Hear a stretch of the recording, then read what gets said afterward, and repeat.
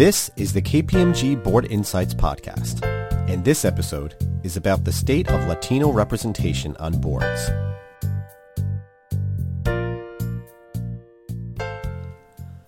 Hello everyone, and thanks for joining us. This series is being brought to you by the KPMG Board Leadership Center. The KPMG Board Insights podcast features conversations with directors, luminaries, and business leaders exploring the emerging issues and pressing challenges facing boards today. In this episode, Susan Angeli, Senior Advisor with the KPMG Board Leadership Center, and Esther Aguilera, President and CEO of the nonprofit Latino Corporate Directors Association, discuss efforts to increase Latino representation in corporate boardrooms. Welcome to the podcast. I'm Susan Angeli. I'm a Senior Advisor at the KPMG Board Leadership Center, and I'm joined by Esther Aguilera, the CEO of Latino Corporate Directors Association. KPMG has worked closely with this organization for years, and I serve on the board of the Latino Corporate Directors Education Foundation. In honor of Hispanic Heritage Month, I'm really delighted to have Esther join me for this podcast. So welcome, Esther. What a great pleasure for me to be here with you, Susan. And you're absolutely right. The KPMG LCDA partnership has been very strong. And along the way, just in the last 5 years, you've seen a lot of growth. So the organization has grown, and we really appreciate strong partners. Thank you, Susan. Yeah, absolutely. It's a great organization. So let's start with the business case. You know, we should get to a point where we don't have to say it, but it can never hurt to stress it. So Esther, if you were to get a question of, why investors should care about whether the board includes Latinos, what would your response be? We always approach this from the business case and the corporate, fiduciary governance role that directors play. As business leaders plan for long-term growth and sustainability, the business case is overwhelming for Latinos. Not only are Latinos nearly 2 in 10 Americans, but get this, the Latino real GDP grew 57% faster than the general U.S. economy. And the Latino GDP is $2.7 trillion. It's the size of the seventh largest country. You said trillion with a T. With a T. Okay. and it's larger than the GDP of France and in line with Brazil. So this is, this is important from a consumer perspective, but I will add also from an employee perspective. In the last decade, Latinos added 82% of the new entrants to the workforce. And this is a trend that is projected to continue over the next 10 years.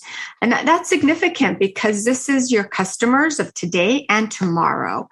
McKinsey came out with a report titled The Economic State of Latinos in America, and it speaks to a multi-trillion-dollar opportunity with Latinos that, with the heft of their economic impact, there's even more potential in this market in so many ways.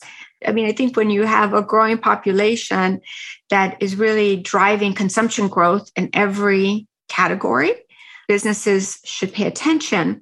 Also, from a board perspective, it's about getting certainly Latino individuals who bring a heft and wealth of business experience, deep industry and functional experience, but also this perspective and insight and lens to ask some good questions around, hey, there is a $1 trillion opportunity here. What are we doing about it? And again, approaching this from, we don't want to leave money on the table. And this is a market that is in a safe country, stable economy, and only growing. So it should really ring bells for companies, shareholders, and all stakeholders. Yeah, thank you for that.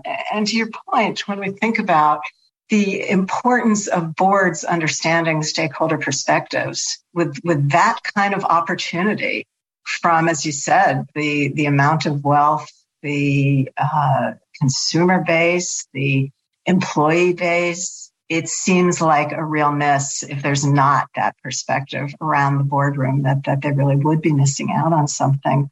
So let's talk about the reality of where it is. You said almost 2 in 10 out of the population are Latino, yet we know that on corporate boards, the number is less than 4%. It's grown slightly, but really is very, very low and has been slowly growing at a very glacial pace over the years. So why do you think that is? Thank you for the question, Susan. The landscape has been woeful. In fact, over the last decade, the representation and Latinos on boards only went up 1%. That was, between 2010 and 2020. It's a minuscule amount every year. And again, over 19% of the population and growing, which is a huge gap. And yet in that same period between 2010 and 2020, the population grew 3%, and there are more and more Latinos in corporate America driving business, et cetera. So it has not only been glacial, we've lost ground. And really that's where we come in trying to change that perspective and narrative and really move the needle, again, from a smart governance and performance perspective for companies and boards. I think for too long, the reality is that the narrative and the false narrative was that, we can't find qualified Latinos. In fact, I'll tell you a story. When we were formed, Meg Whitman hosted our first annual meeting of our membership. And it was a time when Hewlett Packard, she was headed the company, and they split the company into 2 companies. And she told our group, I have an opportunity to create 2 diverse boards because that only brings a strong perspective and good governance. She got great women candidates, Black candidates. She had Asians already on the board. The search firm gave her no Latino candidates. And she asked, where are the Latino candidates? And she was told, for what you were looking for, we didn't find a pool of talent from Latinos. And she sent them back to the drawing board. She said, get me the list of the top Latinos in business. And voila. She found great talent there. And, today, Hewlett Packard Inc. has a Latina on the board, a CEO who's Latino. On Hewlett Packard Enterprise, a Latino CEO as well. And so whether you use a search firm, that wasn't getting the mix of talent at the time. And if boards don't use a search firm, they usually look within their own networks, and oftentimes that's not where Latinos were surfacing. And so I think it's been a huge missed opportunity. In terms of trends, we have seen a very small, slight uptick in the last couple of years, again, thanks to our work, but it's glacial, as you put it. It will take decades and lifetimes here to really move this. And I think it's a real concern. And I point to, obviously, a KPMG report. You survey directors, and 30% of the directors said their view was that one of the biggest barriers to diversifying their boards was lack of talent. And so that could be furthest from the truth.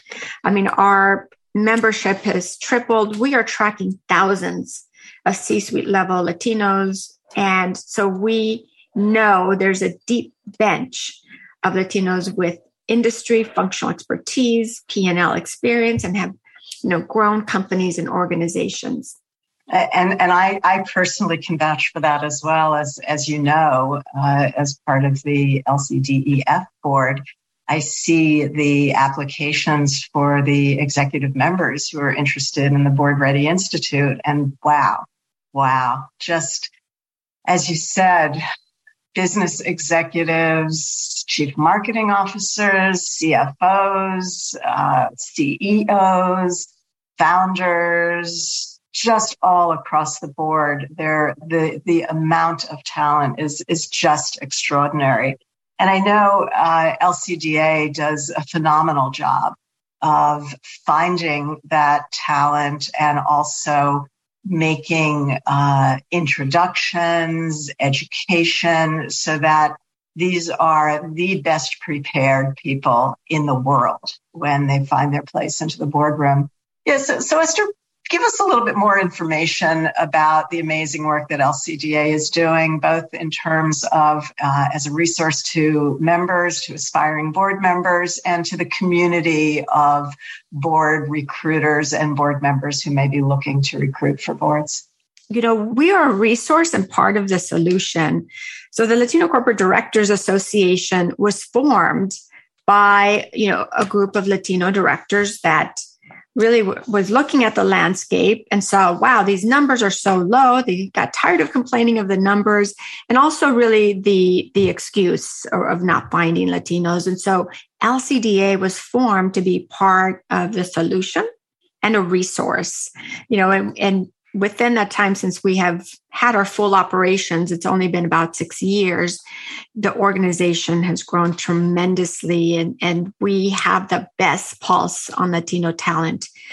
But what we also do is we work hand in hand and proactively with and partner with every single major search firm. They seek us out and say, hey, we've got this, great opportunity in search. We want to make sure that we're not missing some key Latino candidates. And so we're able to supply and give them some candidates. We also have been engaging directly with companies. We've been writing Fortune 500 companies and other companies about the supply case and the business case for Latinos. We've had dozens of meetings with either the NomGov chair, board chair, or the corporate secretary. And that has been really helpful because they then also connect us either to their search firm, or if they don't use one, we're able to send them candidates directly. And the response has been phenomenal. They've been so impressed. In fact, asked to meet with 5 or 6 people. We're not a search firm, so our goal is to give them 10, 12, 15 even individuals that they can tell us who they want to meet with. So, then we've had cases where, gosh, I can't pick, so they select 2. And there's been some companies that, have put us on their press release because they were so impressed to say, hey, we just announced a new director and want to thank LCDA for, their involvement in service. So it speaks for itself. Also in private equity, we work with Carlyle, TPG, Blackstone, and others, Warburg, and there's a battle for talent. They want to get certainly folks in executive roles, but key advisors on those boards, on their portfolio company boards that can help steer the organization. And, they told us, hey, there's a battle for talent. You all have exceptional business leaders with, deep experience, and we need to be connected. And so it's just a really smart thing to do. In fact, we helped with 218 board search requests last year. That's double than any previous year combined. So each year we see that more companies, search firms, and our own members send us referrals. That number keeps growing, which is a good sign. Of course, hey, we want an opportunity to compete, to be considered. And we're finding that more of the Latino candidates are being interviewed, more active there. We're seeing some more placements. Of course, we don't win them all, but that has been helpful with this, slight increase in Latino appointments. That is great. So business case on the one hand, an amazing talent pool on the other hand, and all the work you're doing in the middle to connect the two.